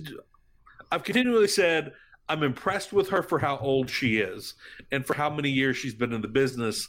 And it just, I think with time, I don't think there's necessarily a limit, but it all comes down to her charisma. And I don't think we've really gotten a chance to see that. Again, there's one promo I really liked where it was just a couple of words. And to me, that's what it comes down to is what kind of charisma she has. And it makes me wonder how good she is on the mic right now, considering they're not showing us her they're not giving us her on the mic at all.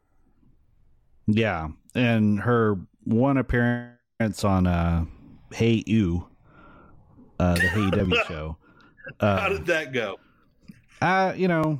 She did.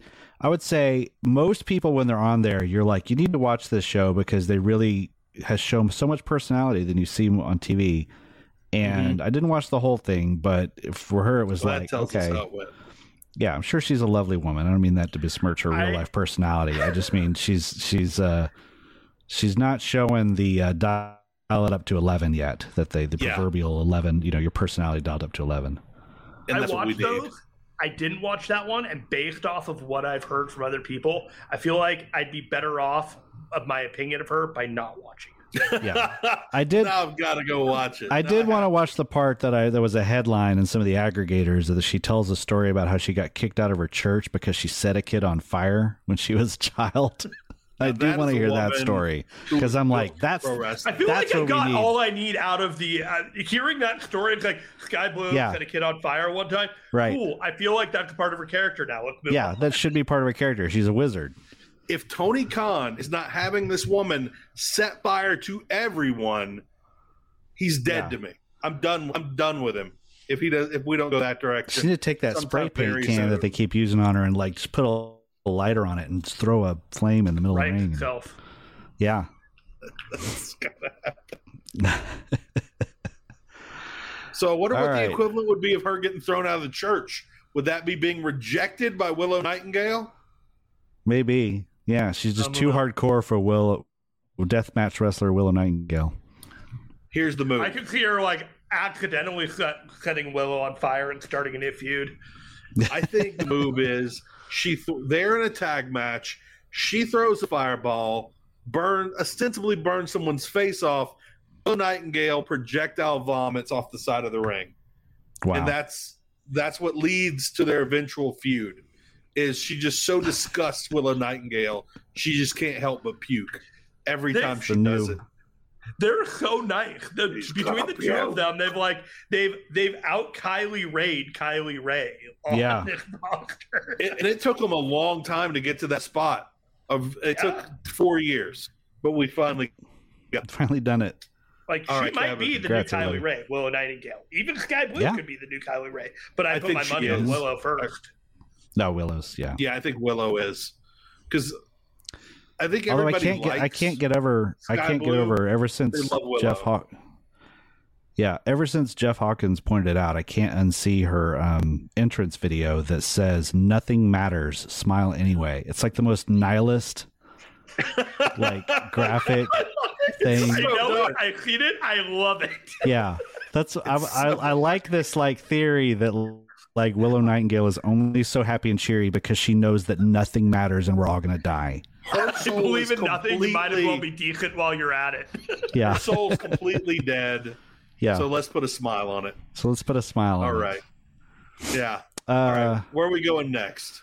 So Wardlow is kind of in the gutter now. We thought Wardlow was in the gutter, but it turns out he was in the gutter. Now he's fallen down like the action. He was in kind of the proverbial ditch, and now he's fallen down that grate, really below gutter, into the underground, whatever you call that. He was in a lane for a long time with occasional inclines. Yeah, but this is nothing. Like this is par for the course. Yeah, but like all just the way back Wednesday, to Double or Nothing last year. Right? He's with the Ninja Turtles like now. a conveyor belt of rug getting pulled out of this thing, and it's because no one believes him when he is the man. Like he's missing that thing, and so they can cut bait on him in small ways that they think, but it's a death by 1,000 cuts with this guy. Like you may think that you still got a little bit of protection on him. He's not the same guy he was 2 years ago. No, this guy needs to be over on USA feuding with Braun Breaker. Yeah, I was about to say I really hope they're about to do a hard reset on him, but I was literally thinking that just then is he needs to sign with WWE. We know they'd love to have him, and I don't think I hate saying it, but they're not going to mess him up as colossally as Tony Khan did, because he was the hottest thing in this company for 48 hours, 1 week. He may not ever be Tony Khan's fault. Like, let me ask you this: is this a limitation of Wardlow, or is this a limitation of the people building Wardlow? It's both, but I think it's Tony Khan's fault because of the crap he pulled, or potentially MJF's last fault. Spring. Yeah, but knowing now that they were both aware of what they were doing and at the cost of certain people to do this, and they did him dirty. Yeah, because he never recovered. When he was beating up 40 to 50 innocent civilians a week, there was nothing I wanted to watch more than that. There's nothing I wanted to watch more than him just crushing security each and every week as they added more and more indie bodies to the mix. And we've had... But part of the problem with AEW and the way Tony books is that he's got these lanes that he puts people in. And it's like Hook is an example of how he's handled it well, in that he's got this guy who's like, he has not taken a loss yet, I don't think. But he's kept him in a lane to like contain him. Wardlow, you were building up. It'd be like if you built up Goldberg and then never had him in the world title picture. Yeah. Wardlow was, for a while, acting like this is the most dominant person in the entire company, and he's not even sniffing the world of Hangman or Punk or Mox, around that time. Remember this, not this time last year, but last May, we were having a conversation that final week, the final days. I think it was the actual day of Double or Nothing. We were like, there were a lot of people were having conversations about should they just put Wardlow in the main event, make it a 3-way, and give him the belt. Mm-hmm. Yeah, and like we were. America was ready for him to be world champion right then, and he hasn't even sniffed anything close to that since. It's a real shame. I got a thought that I kind of passed my mind while we were talking about this. Okay. Wardlow, like Danielson and a couple other guys, had to go through a trial to get their big match against MJF or whatever big heel. In light of the way that these trial by fires have gone in the past, do these the way that they build these matches, where they have this face have to overcome all these odds, is that more of a benefit to the heel that is putting these challenges out there, and these faces are not getting the rub from going through all these guys to reach their final destination? Is this the right way that they should be building a lot of these monsters? It feels like, in hindsight, it didn't accomplish the goal for the faces, but it made the heels kind of look larger than life. That's a good point. I think they've just gone to the well too many times where I don't even want to watch those matches now when they do something like that. That's my only. Yeah, even with Jericho, it wasn't even about Jericho getting to MJF as much as what sort of wild card, is it going to be Juventud? Is it going to be Nick Gage? Like, how am I going to get you over barrel this time? Right. And it wasn't even so much that you were like, oh my gosh, how's Jericho going to get past this, as much as like, well, what wacky guest star are we going to have this week? Yeah. I totally forgot about Juventud. I totally forgotten that. That's just a thought that I had about how they built all these out. Yeah. That's a seriously legit question, though. That's something I've got to think about. I'm glad they're not doing that with... Yeah. I'm glad they're not doing it with Cole. I'm tired of it. Yeah.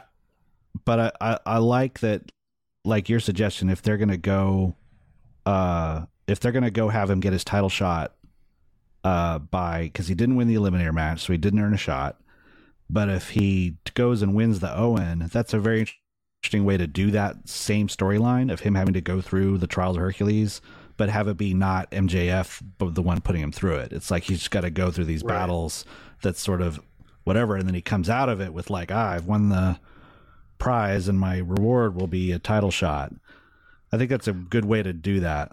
The way that you can even do that even more is halfway through the Owen, announce that the winner of this tournament is going to get a title shot, and then all of a sudden MJF gets incredibly invested because he sees Adam Cole heading towards that destination, and it gets everyone back into a position of the heel is afraid of the face getting an opportunity, but he's not in a position to have Adam Cole over a barrel at the same time.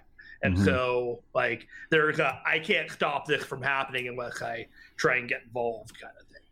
Then you have a great opportunity to put MJF on commentary during those matches too. Yeah. By the way, I don't want to move past this without discussing the one phenomenal thing that came out of Wardlow this week. And that was the most realistic looking dead body I've ever seen on broadcast television in Arn Anderson. It looks like somebody took the Glock from him and used it.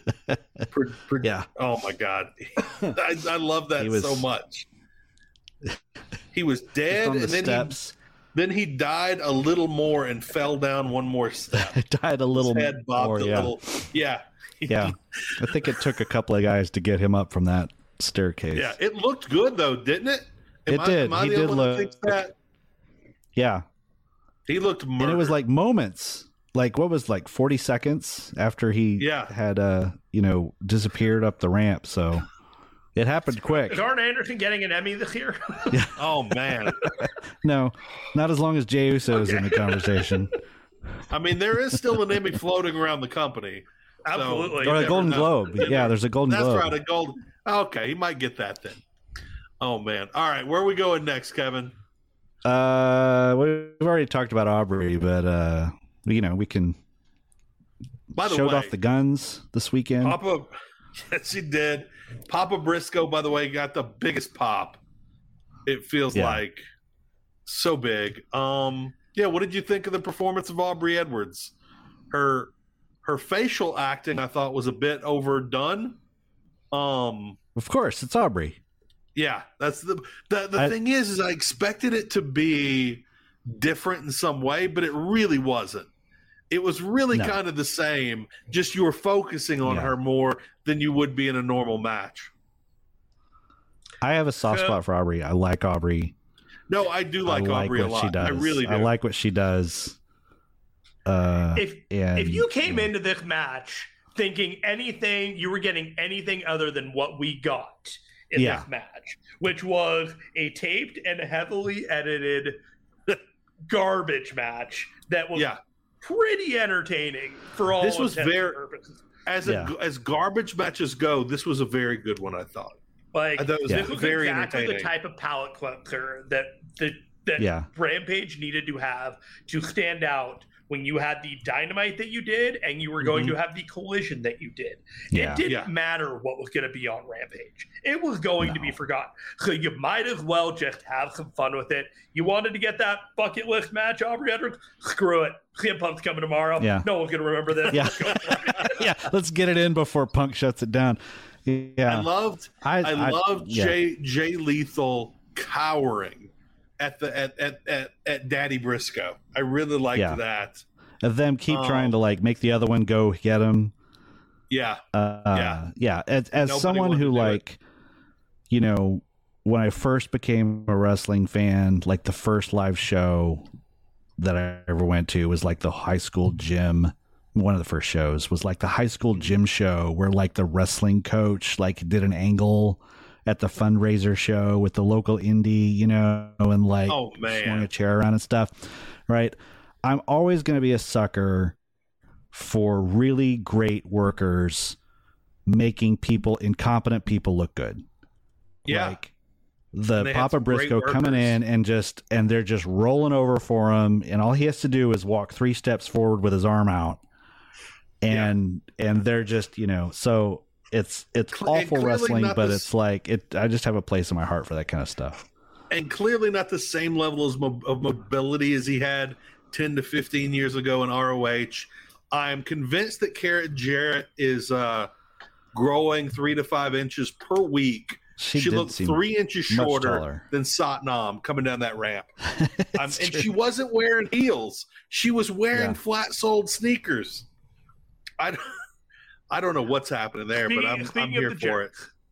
Yes. I was pretty much on record saying Jeff Jarrett, coming into AEW. Yeah. Not wasn't in favor of this, and it took me a long time to come around. I don't think any of us were. Jarrett. I don't think any of us were. Were you, Kevin? Jeff Jarrett. He is absolutely. He is the stuff. He is he's incredible, and I hope he has a match with Toru Yano at Forbidden Door. Yeah, sure. Great, let's do anybody. I want him with anyone. I would seriously. I want him to have a match. I mean, imagine the kind of match he and Jay Lethal could have with any tag team in New Japan. They're a fantastic team. Yeah.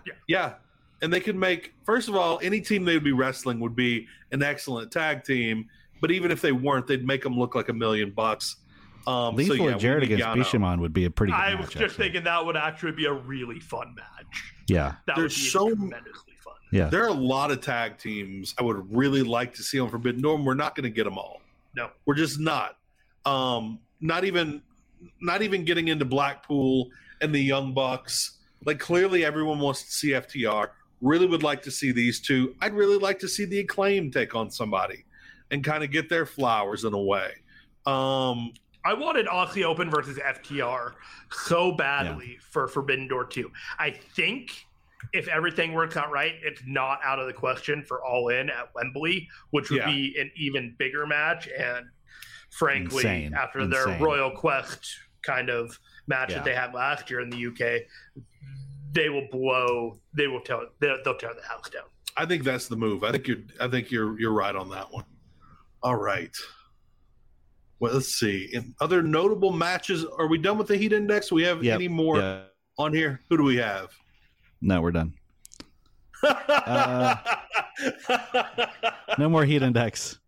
Heat Index is one of my favorite segments you guys do. I was like, I get to the Heat Index. Good. What's crazy is it was initially it was just going to be another small segment, like should have been on Dynamite, but it immediately took over. Like from week 1, it took over. Yeah. And to me, that's what this show is we're not here to talk move for move. We're not recapping. The big movements. You're a week-long discussion about all the important things that happen on AEW. And with all the stuff that happens all the time, you have to pick and choose. And now it's doubled. So much. Oh, gosh. Yeah. Like we have a completely different way of doing things. I'm speaking of Strong Style because on any given week we could have 1 show, 5 shows, maybe like 3 shows, and then a pay-per-view that's strong, and it's all over the place. And then you have to watch a Ring of Honor match. Yeah, you have to. You're a pinball. You're going everywhere, and then every Tuesday you're like, "Are you caught up? I'm caught up. Let's talk about whatever is the most important thing to happen." Yeah, and now you have everybody in New Japan showing up on all over AEW, so you can't miss a single AEW show this week or for the last couple weeks. Don't, but it was one of those like you keep your eye out for this stuff, and then.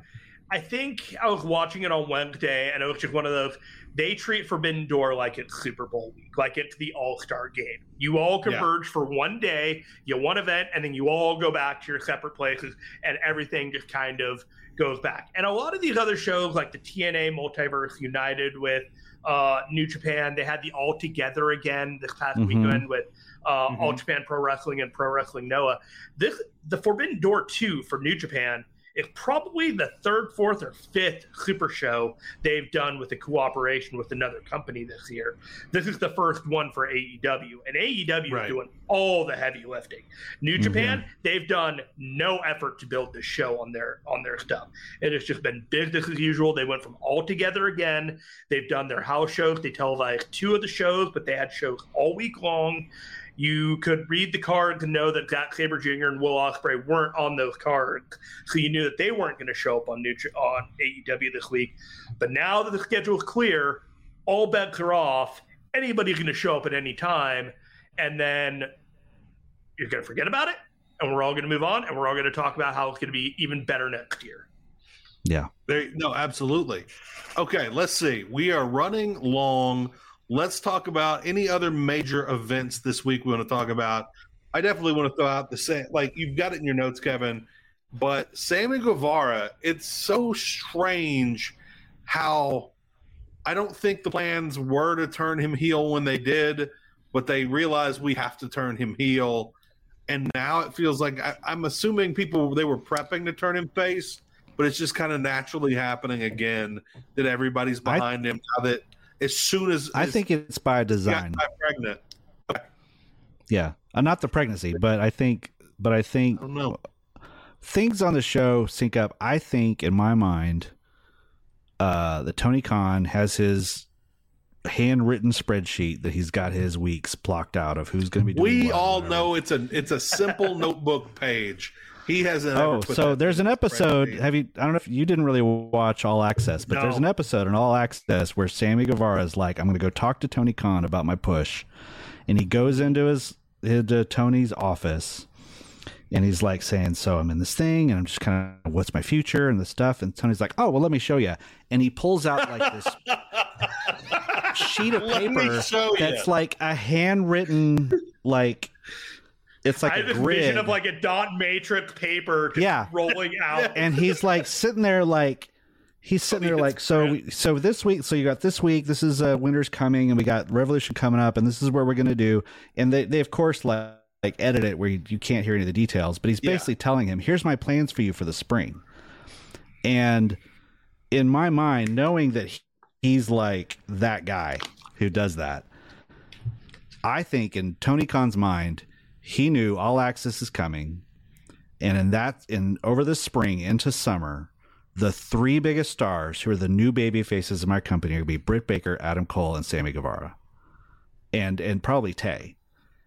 And so he booked out, I think, this thing, the main event of Double or Nothing, all this with the split with JS if that happens. I think you're 100% right. By the time I get here, Adam Cole and Britt Baker are going to be the hottest faces in the company, and Sammy Guevara is going to be my new young upcoming pillar. And I think he's been booking it, but he's been adjusting because it didn't happen. So it's like, well, the show wasn't his hit. It wasn't as big as hit as he thought it was going to be. They didn't catch on as much as they were going to be. And so he's kind of having to like manage that, but just I think that's all a plan. Is that this is all he was thinking about this months ago. I think you're 100% right on that. All right. It makes more sense than anything that I could come up with. Every time I look at Sammy Guevara, he's just an outlier that nobody can seem to book or figure out how the audience is going to react to him. Right. To the point where I almost wonder if Sammy Guevara has remained the same this entire time, and we're all the ones forming around him. And I think that's true. I think that's true. You know, Cody did a lot of work to build him. Yeah. And he's just been a Jericho sycophant for years now. Mm-hmm. And I'm excited to see what will happen if he does get finally removed from Chris Jericho, see what he's like out on his own now that he has been built over all this time. All right, looking ahead, we've got a big Dynamite this weekend. Take us through the matches, because this is a hell of an episode. Yeah. Orange Cassidy and Shibata versus Daniel Garcia and Zack Sabre Jr. Presumably that will probably lead somewhere toward Forbidden Door and possibly Death Before Dishonor too. Chris Jericho, Sammy Guevara, and Minoru Suzuki. Another thing that's weird about last week is they had an angle with Jericho and Sammy Guevara saying, you know what we should do is reform the Sex Gods and take on Darby. And then Sting comes out. And all that leads to a match with Jericho, Guevara, and Suzuki against Action Andretti, Darius Martin, and AR Fox. Plan exchange, pal. Yeah. That's all right. It's Minoru Suzuki. I'm not going to complain. No. Oh, yes. I had an idea. I meant when you mentioned Shibata, I had a match for him that would actually pay off a lot. That would make more sense than the CM Punk match. And that is Shibata versus Kenta needs to happen in Forbidden Door too. Because Shibata brought Kenta into New Japan about 3 years ago, and then Shibata turned on him and joined Bullet Club, and it has never been paid off. Never. Ooh. That could be something. I was at Kenta's debut match in the G1 in 2019, where Shibata was peeking out behind the curtain watching his match. And everybody in Dallas. that is something that if they pulled that card out, that would be pretty impressive. You could also do Shibata against David Finlay, because Finlay basically stole the LA Dojo. You could and turned them into the Bullet Club. There's a lot of great storylines there to be had. I'm not sure we're going to get Bullet Club and Bullet Club Gold on Forbidden Door right now. It's a little messy. With the way that they're all not working with each other, because Jay White and Finlay presumably would not be on the same page with each other at this point. I think they can get away with Kenta. They can get away with Kenta, absolutely. They can get away with Kenta, but they can't do Finlay and Jay White both on the show. And because Jay White is already there, it kind of feels like the storyline would be David Finlay's too good for Forbidden Door. They could do my thing. Instead of Punk and Kenta, because I don't think you're going to see that. But you could have done Punk and FTR against Kenta, Juice, and Jay. And even though that's a little fuzzy storyline-wise, I think you could get away with that. And that would be a way to have Punk and Kenta square off, trade off some moves, maybe hit the GTS on each other, and not play into the finish at all. Like, I am a big fan of making sure that you're respecting current storylines, but don't get lost in the weeds. Yeah, don't get right. All right, so Dynamite. Okay, the Hardys versus the Guns, or who's the best brother team that's not called the Young Bucks. Jeff Jarrett versus Mark Briscoe in a concession stand brawl, which should be amazing. I love that they're dating this back to a match 47 years ago. Yes, and I'm wondering Jeff Jarrett claims to have invented hardcore wrestling. That's right. I'm wondering if the modern version will be one concession stand that's going to be totally self-contained, or will it be concession stand to concession stand where it can be spread out over a large portion of the walkway at the arena? You're going to have to outdo Roderick Strong and Jericho at a concession stand if you're going hard. And that's all I have the Mr. Frosty. We're going to have Dippin' Dots, Mustard. The Man Scouts got to get involved at the merch table. Yeah. Beat with a wiener. You have to believe. Yeah. You have to believe that fan discussion over that match led to this match. That has to have something to do with this. There's no way. There's no way that Mr. Frosty isn't the reason this is happening. All right, let's keep her going. Chris Statlander versus Taya Valkyrie for the TBS title. That should be good. I'm looking forward to that. Yeah. And probably be short. And then the whatever this is the blind eliminator tournament for a tag title shot that apparently a lot of people believing is Battle Bowl with random partners. But we don't know how many teams, we don't know how many matches, and we don't know if it's all in one night or just starting. Is it setting up a match at Forbidden Door? We want to bring back? I'm showing up on Wednesday, and I'm just going to be reacting to whatever they put in front of me on this tag eliminator tournament. There could be so many ways this goes forward. You could have New Japan team show up out of nowhere. That would be really cool. Yeah, that would be kind of cool. You could do just a random bunch of AEW tag team, and then you set up a tag title match for AEW in a couple weeks. Reform Swerve in Your Glory. Oh, you could do the mixed partners that don't like each other all across. It doesn't. I feel like if you did the mixed partners, you would advertise that ahead of time. Yeah, I think so. Which, by the way, I did used to have a Battle Bowl poster on my wall because, as it turns out, WCW was not as popular at the time as I thought. And whenever I walked into my cable company to give them the money for the pay-per-view, they'd be like, "Oh, do you want the poster?" And it turns out there was approximately, and once they're like, "Oh, there's not enough people who have ordered the pay-per-view yet." And I'm like, "How many people do you need to order the pay-per-view?" And they're like, 3. And so I got all the posters because there was literally like 3 of us in that town in 91 ordering WCW pay-per-views. So when you had to like go to the cable office to buy the box that did the pay-per-view. Yeah. That's exactly right. Coaxial cables and everything. Yeah, then the number would start flashing when it was time for you to turn to that channel. Oh man. Yeah. Town of 10,000 people. 3 of us. All right. And now we're ready to burn our streaming systems down over Bleacher Report. I know. My, how they Yes. All right. And then we have an Adam Cole interview. And nothing for Rampage yet or Collision. Nope. I wonder why they can't sell tickets for these future episodes. Yeah. Well, we did hear there's a lot of late walk-up traffic in for episode 3, is it, or 2? Episode 2, they sold like 800 tickets just the last few days. The last few days. Might look like the ticket price went way down.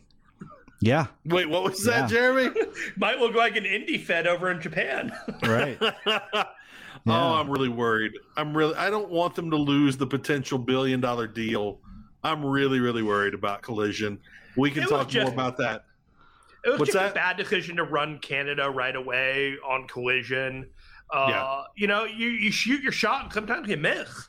You know, I feel like AEW as a whole is healthy and, you know. And you got one Bill Phil. That's right. Well, from Kevin, from Jeremy Feinstein, from Jimmy 5 Spot, it's been another great episode of The Boom. Thank you for joining us, everybody. We hope to see you back here again next Tuesday.